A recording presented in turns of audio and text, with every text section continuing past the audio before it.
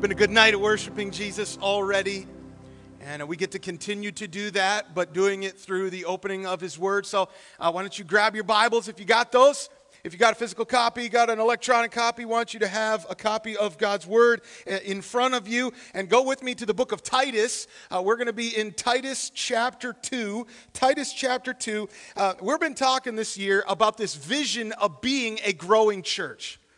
What we've realized is that a growing church is a community that's being shaped by the gospel. And as we've been diving into the book of Titus, just kind of the background is important for us to keep in mind, like what's happening? Why is this letter being written? Well, Paul had sent his boy Titus down to the island of Crete to kind of oversee a network of church plants. And he wanted all of these church plants to get established and healthy and growing. And so Titus, man, he's got his work cut out for him. The first thing that he's got on his to-do list is he needs to appoint elders. You got to make sure that we've got godly leaders that are in place, overseeing, taking care, watching over these churches. And what we saw in chapter 1 is they needed to really be the ones setting the example and teaching sound doctrine and silencing all of this false teaching that was going on. Apparently, this was already a big deal, and these false teachers, these lies, it needed to be stopped, and that's part of the reason why Paul's like, man, we need gospel-centered elders here to make sure that the gospel gets really clear in these churches, learning like we did last week. We've got to do gospel math, right? But then, look what he says, chapter 2, verse 1. Chapter 2, verse 1, he says, "But as for you, Titus, teach what accords with sound doctrine." That word accords really means to be fitting or proper. But what's crazy is instead of going into some theological dissertation on the finer points of salvation and sin and all of that, instead of doing that, Paul actually launches into the practical application of the gospel.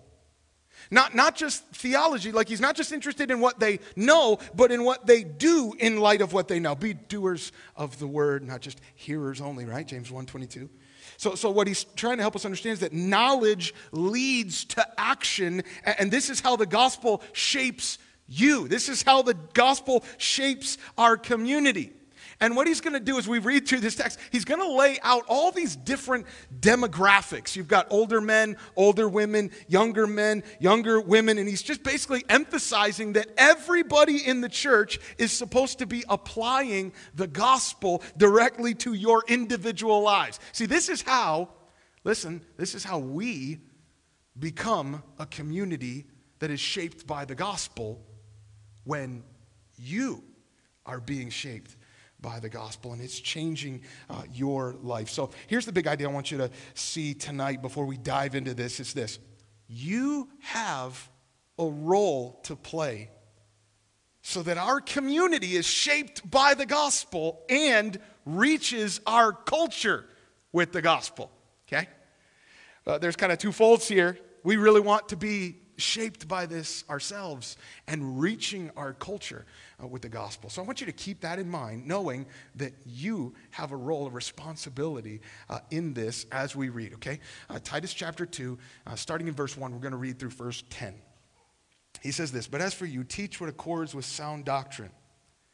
Older men are to be sober-minded, dignified, self-controlled, sound in faith, in love, and in steadfastness. Older women, likewise, are to be reverent in behavior, not slanderers or slaves to much wine. They are to teach what is good, and so train the young women to love their husbands and children, to be self-controlled, pure, working at home, kind, and submissive to their own husbands, that the word of God may not be reviled. Likewise, urge the younger men to be self-controlled. Show yourself in all respects to be a model of good works in your teaching.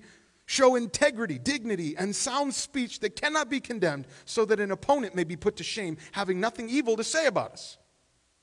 Bondservants are to be submissive to their own masters in everything. They are to be well-pleasing, not argumentative, not pilfering, but showing all good faith, so that in everything they may," watch this, "adorn the doctrine of God our Savior." Love this. Let me give you two ways that your role has impact. Okay, here's the first. Note this. Your life can influence others in the church. You know that? Your life can influence others in this church. And I just want to make a couple of observations. First is that like this, there's this common theme of the impact that one believer has on another. And these relationships, these roles are meant to intentionally help others grow. And they're responding, especially, really they're teaching and modeling by example what this looks like and how they respond to one another. And I want you to notice, it's not just the elders. Did you notice that? There's an emphasis here. This ministry is for everyone. There's an expectation that everyone is playing their role in discipleship, which means you have a ministry in the community of Fairfax Bible Church. That God has put you here, and we are so glad that you're part of our church family. We need you. And there's this expectation that your life can actually influence others for good because of that. But another observation, I just want to point this out here. As you're looking through this, as we read through this, you noticed, and I know you did, there are gender and age distinctions. Did you notice that? Like older men, older women, younger women, younger men. Like the Bible makes no apology and doesn't shy away from this. That God intends for these distinct genders and ages and stages of life for the discipleship and the health of the church. Can we just pause and talk about that for a minute? In fact, there's a few times tonight as we're going through this text, I think we're just going to need to hit time out for just a minute. Let's just talk about that. The reason I want to talk about that is because right now, there's some really loud voices in our culture that are currently trying to disciple us with their agenda and indoctrinate us with gender confusion. You notice that? And one of the ways they're doing that is by just trying to make it normal, some of the rejection of biblical moral norms, what God says is right. Let's go the exact opposite and let's just pretend like that's normal. So I think we need to state the obvious here. It's important for us to say this. God assigns gender by his design of making some male and others female. It's kind of discouraging that we have to state the obvious, isn't it? I think discouraging because what should be obvious, because we're just like it's plainly known by creation, is, according to Romans 1, truth that our culture wants to suppress. They want to push that down and ignore it in their complete rejection of divine authority. We don't want to listen to that. We don't want to hear what God has to say on that. But we have an opportunity to stand up and hold the truth, right? We watch this, with courage and compassion, we value the dignity of every single individual just as God has designed them. And by doing that, we actually honor and praise God as a good creator. Like we're like, God, you're awesome in this. You feel that? You felt that, right? I felt it. That was pretty powerful. Here's what we get to say when we're looking around and saying, listen, we know how God has designed you. It means we get to say, you are loved. Just as you are, like by God's design, even with all of your brokenness, and even if there's much confusion, like we're all in need of the grace of God, and it should blow us away that God loves any of us. But what an awesome truth that we get to hold this out. If you're older man, older woman, younger man, younger woman, you are loved. And we need a fixed standard of truth, not a shifting, acceptable, politically correct standard that's subjective to the opinions and the empty promises of the culture, but a final word from the Creator in this book that is being humbly proclaimed by people who love unconditionally as we have been loved. But who stand on this, I think that actually gives the world some hope. Because what we get to do, we get to bring the invitation. We're all invited to experience something better. that there is redemption and restoration from our brokenness with the promise that in Christ, God is for us and his ways are always best. We never have to apologize for this. When God's word says this is his design. His design is always best, and it is for our good and his glory. And we get an opportunity to declare that. That Genesis chapter 1, he made them male and female. He created them. And he does not value one over the other. And notice also in this text, he's not kicking the old folks to the curb like they've had their time, like it's always better to be younger. Like that's not the attitude that we want to have in our church. Titus chapter 2 actually gives us these gender and age distinctions that have distinct God-given roles to play in the design for the discipleship within the church community that's being shaped by the gospel, and we need every single one of you. And older men, he's going to tell us, older men are teaching the younger men, older women teaching the younger women, and all of us interacting with each other in such a way to display and highlight the power of the gospel to transform lives in a community of grace. So let's look at these distinctions. Can we do that? Older men. Are you an older man? I know this is like somewhat subjective. I'm pretty sure that like having no hair, sorry Thomas, I think this qualifies. Okay, so I'm just going to include myself in this one. But here's what he says, verse 2. Older men are to be sober-minded, dignified, self-control. So there's an expectation that you can see wisdom in their life. There's someone that you can actually, they're dignified. You can look up to them. You can respect them. It's not somebody who's controlled by their fleshly passions and desires, but they're disciplined. Why? Well, because they're sound in faith and in love and in steadfastness. They believe God's word. They love this book. And you can tell because they love God. And they love others well. And they're unwavering in their commitment to following him as disciples. Hey guys, are you being an example of a godly man? Someone who is pursuing Christ. Like, I know you're not perfect. I'm not either. But we're pursuing Christ with everything we have. Can we say with Paul, be imitators of me as I am of Christ? What about older women? Are you an older woman? Honestly, I have no idea if we have any older women in our congregation, because I've been told and have learned that it is never appropriate to ask a woman her age, right? So there's great mystery around this demographic. I don't know, maybe we do, okay? I think the reason that's a little bit of a joke in our culture is because unfortunately, and I do say unfortunately, I think we've disparaged the wisdom of those who are older. I got to tell you that we can't do that anymore. There is something so beautiful and necessary and valuable in our community, verse 3, that the older women likewise are to be reverent in behavior. That's actually the same standard for the guys, okay? So they're living in light of the gospel, seeing their actions being changed by Jesus. They're not the same anymore. They're a new creation. And you can especially see it, apparently, in them being careful to control their words and their passions. He says it's not slanderers, not slaves to wine.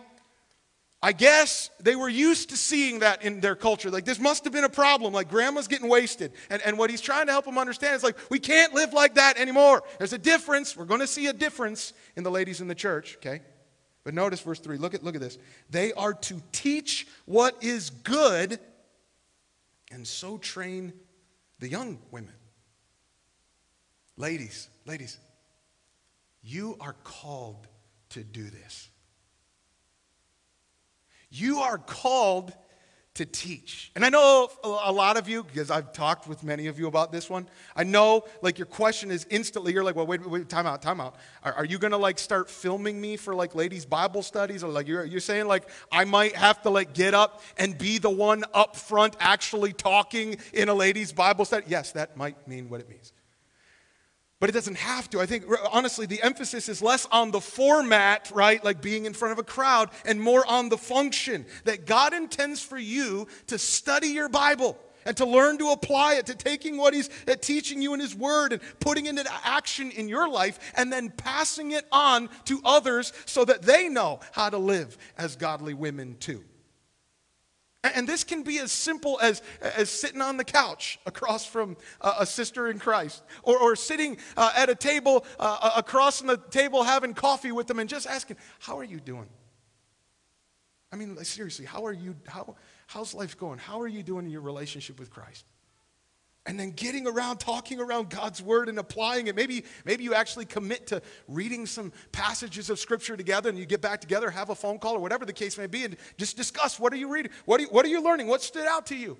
Maybe it means reading through some books and discipleship resources. And you know what? In fact, we've even committed some money from our small group budget to help cover the cost of some discipleship resources. Because I know some of you are like, man, I want more of those kind of relationships. We do too. We want more of this happening in our church. If you're interested in that, talk to your small group leader. We want to see more of these discipling relationships happening organically. Ladies, listen. You can influence the lives of others in this church. You have a role to play and a responsibility, actually an opportunity to be a part of seeing the flourishing of godly women here in Fairfax.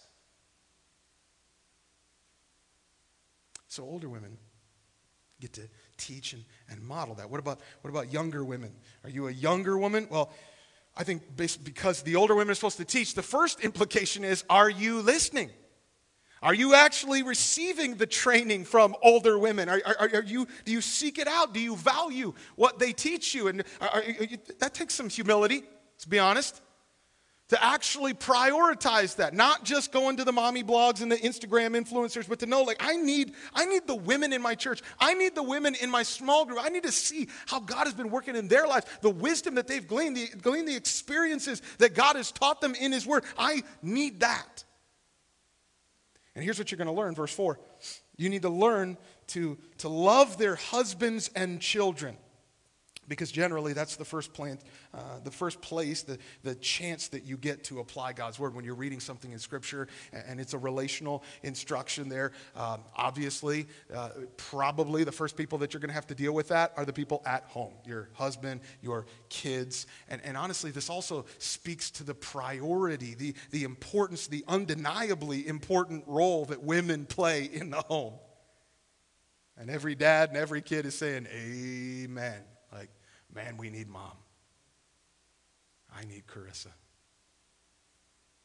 Notice, by the way, I included her in the younger women. I'm the older guy, so okay, she's younger women. I just want to state that on record. Now, I realize that for some of you, God may not have called you to this yet, or ever, and that's okay. Because you're still called to learn to live as a godly woman, and we love you too, and we're so glad that you're part of our church family.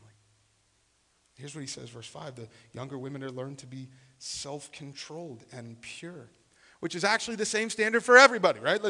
People are going to notice when you're not participating in all the drunken sexual immorality that everybody it's expected. This is what we do. Verse 5, you're to be self-controlled, pure, working at home. Okay, time out. I knew it was coming, right? I told you. Pause. Let's talk about that for a minute. Working it. Does this mean that the Bible says that women can't have jobs in the workforce? That's a great question. I'm glad you asked it. And no, that's not what the Bible is teaching. I mean, just check out the Proverbs 31 woman. She's held up as this excellent wife. That woman is no joke. I'm telling you, she is working hard. She's creative. She's using her gifts. She's using her talents. She's entrepreneurial. She's conducting successful business with merchants and fields and vineyards. But she does it all without neglecting her primary responsibility and calling to her husband and her children. There's a special thing that women get to do in this.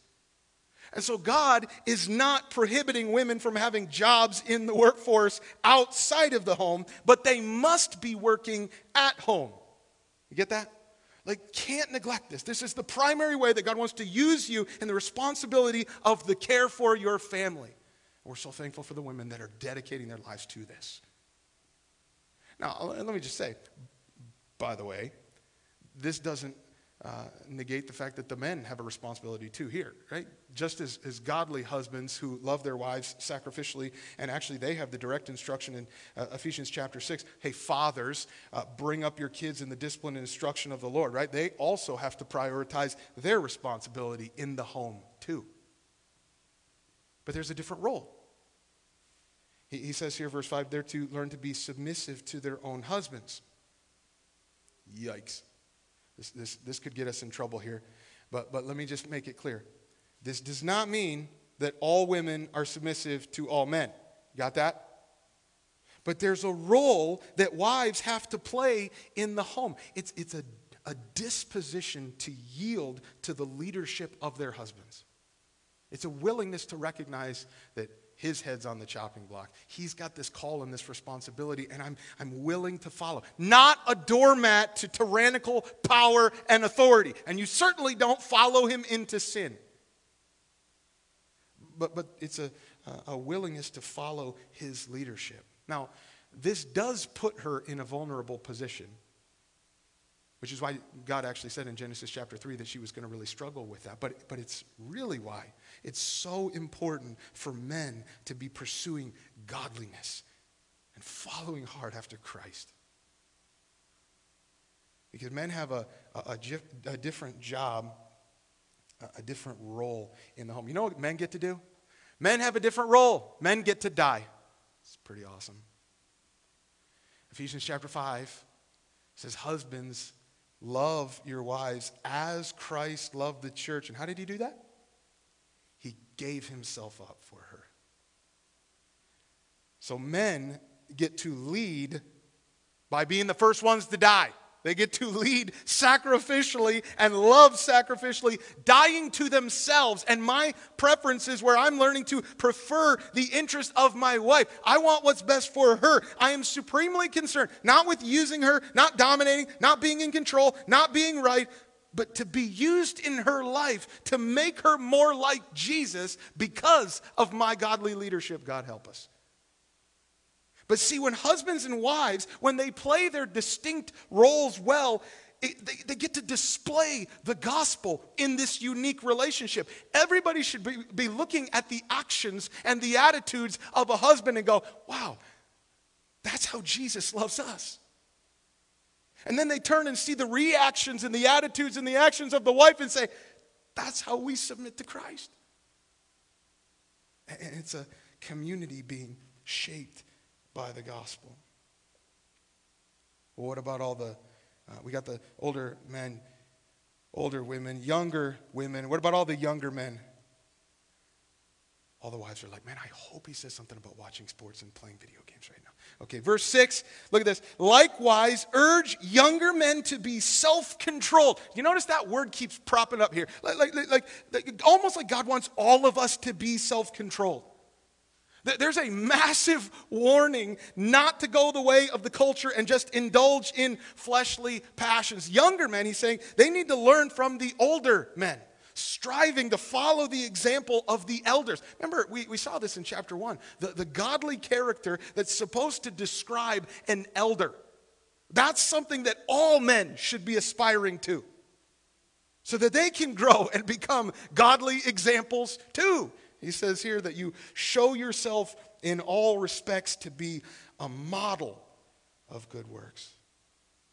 Don't get too carried away, guys. That's not talking about the modeling industry, okay? Like, clearly that's not what it's saying about I am not a model, right? No surprise there. But we are in the way that we live. Hey, guys, listen. There is nothing more manly than becoming more like Jesus. Your life and your example can influence others in the church. And do you see what's happening here in this text? When each of us are faithfully playing the role that God has given us, there's a generational impact that actually preserves the integrity of our community and ensures that we're a community that's going to continue to be shaped by the gospel. So your role is not insignificant. Even if you're just impacting like one other person, two other people, and you might feel like it's not that big of a deal, but it's so important. Be faithful to that, because there's a multiplying effect when each of us is pursuing Christ together in the roles that he's asked us to play. Get that?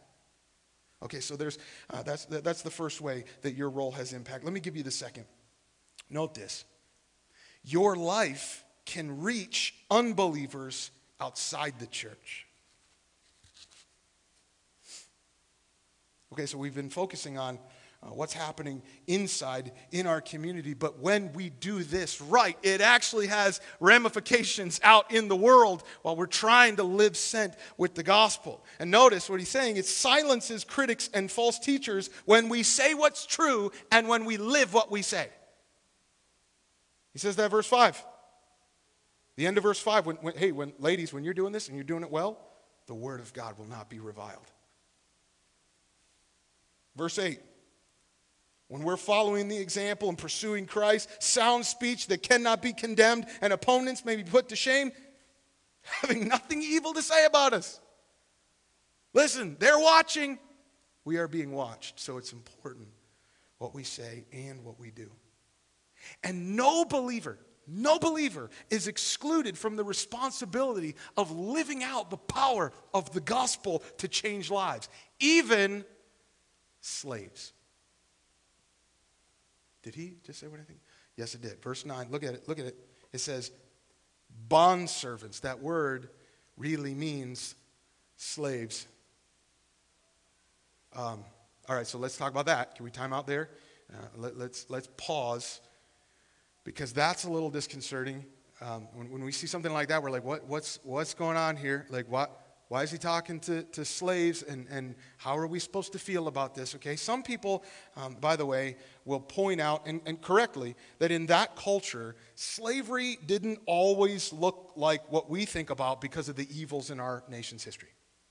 And that's true. Like there were things like indentured servitude that was just a little bit different. But that doesn't dismiss the fact that oppressive and abusive slavery did exist as well.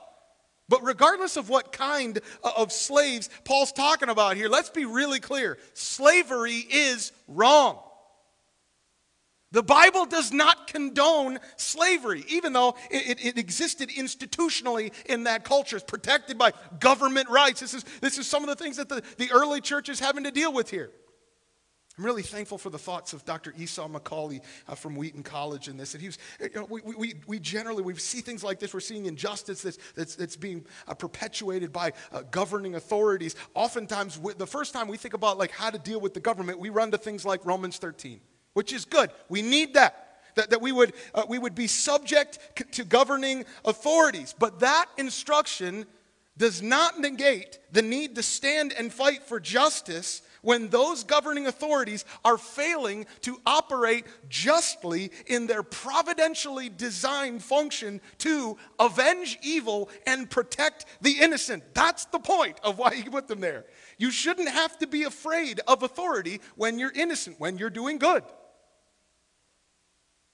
So what do we do? How do we respond to that?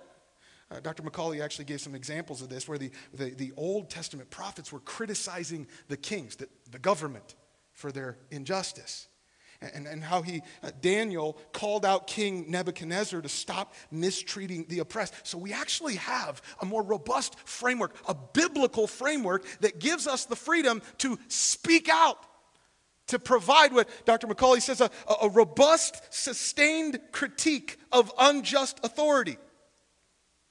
We don't just roll over and say, well, I guess we can't do anything. We just got to submit to the government, especially when we're in positions of freedom and position with the power to act on behalf of those who are not and who need help.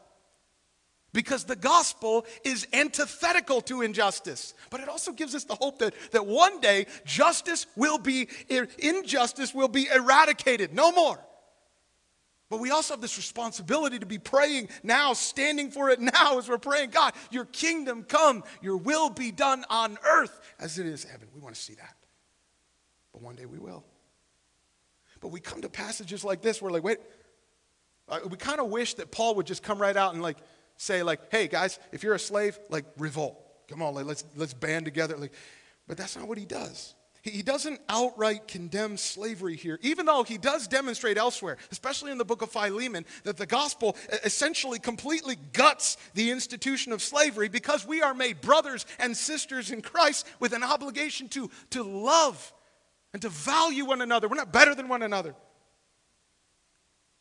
But what he does here, he flips the perspective because he's saying that slaves are responsible to live in such a way that their masters will see their need for a savior.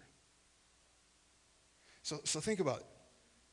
The slave needs justice because he's disadvantaged on earth. There's no doubt about that.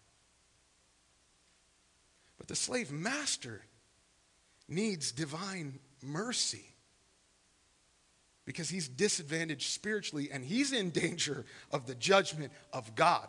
And Paul is saying, hey guys, you have an opportunity to display the gospel that can save him. And then that gospel would make them brothers, adopted into the same family with no division, no superiority, united in love for one another. He's saying, I want you to live in such a way. Verse 10, do you see it? Look at verse 10. I want you to do this in a way that you are called to adorn the doctrine of God our Savior. You get by the way that you live, your actions, your attitudes, all that you do in your life, you make the gospel attractive even to unbelievers. When I think about the word adorned, I think about my youngest daughter, JC, who still loves to get all dressed up in her little fancy, beautiful dresses, and she loves glitter. Oh, man, does she love glitter. She actually loves to just wipe glitter all over me, but she loves to make things sparkle. Hey, listen, this is what we get to do with the gospel. We get to make the gospel sparkle and shine, make it attractive to the world when we live it out. When people see that Jesus has changed me, that there's a difference in my attitude about what I'm going through right now. And there's a way that I think about others before myself. There's joy and there's passion in my life because I got a purpose for why I'm here. People look at that and it makes the gospel beautiful. It makes the gospel attractive. And I think what Paul is trying to help us understand, if slaves can do this in the worst of circumstances, and we're all called to this, that we would adorn the gospel by the way that we live. As you grow in your love for Christ, he's going to make you more like himself so that your life matches the message that you're sharing with unbelievers outside the church and you're living sent. God help us. Father, I pray that you would make these things true in us. God, make us a community that's being shaped by the gospel, that we love one another, we pursue you, we're pursuing holiness, we want to be like you. And God, would you help us to reach our culture with the good news of Jesus Christ. And Lord, may it not just be a message that we speak, but Lord, may that message be matched by a life that demonstrates we're not the same anymore. We are a new creation in Christ. God, we need help with these things. We just acknowledge we want to be a community that is being shaped, growing to be more like Christ. We just rest in this. God, can we just take a minute to rest in the fact that my standing before you has nothing to do with what kind of week I had. I don't have to do anything today to try to impress you. Lord, you love me. You love us. We have your favor. And it's only because of what Jesus has done for us. We give you praise. Thank you for loving us.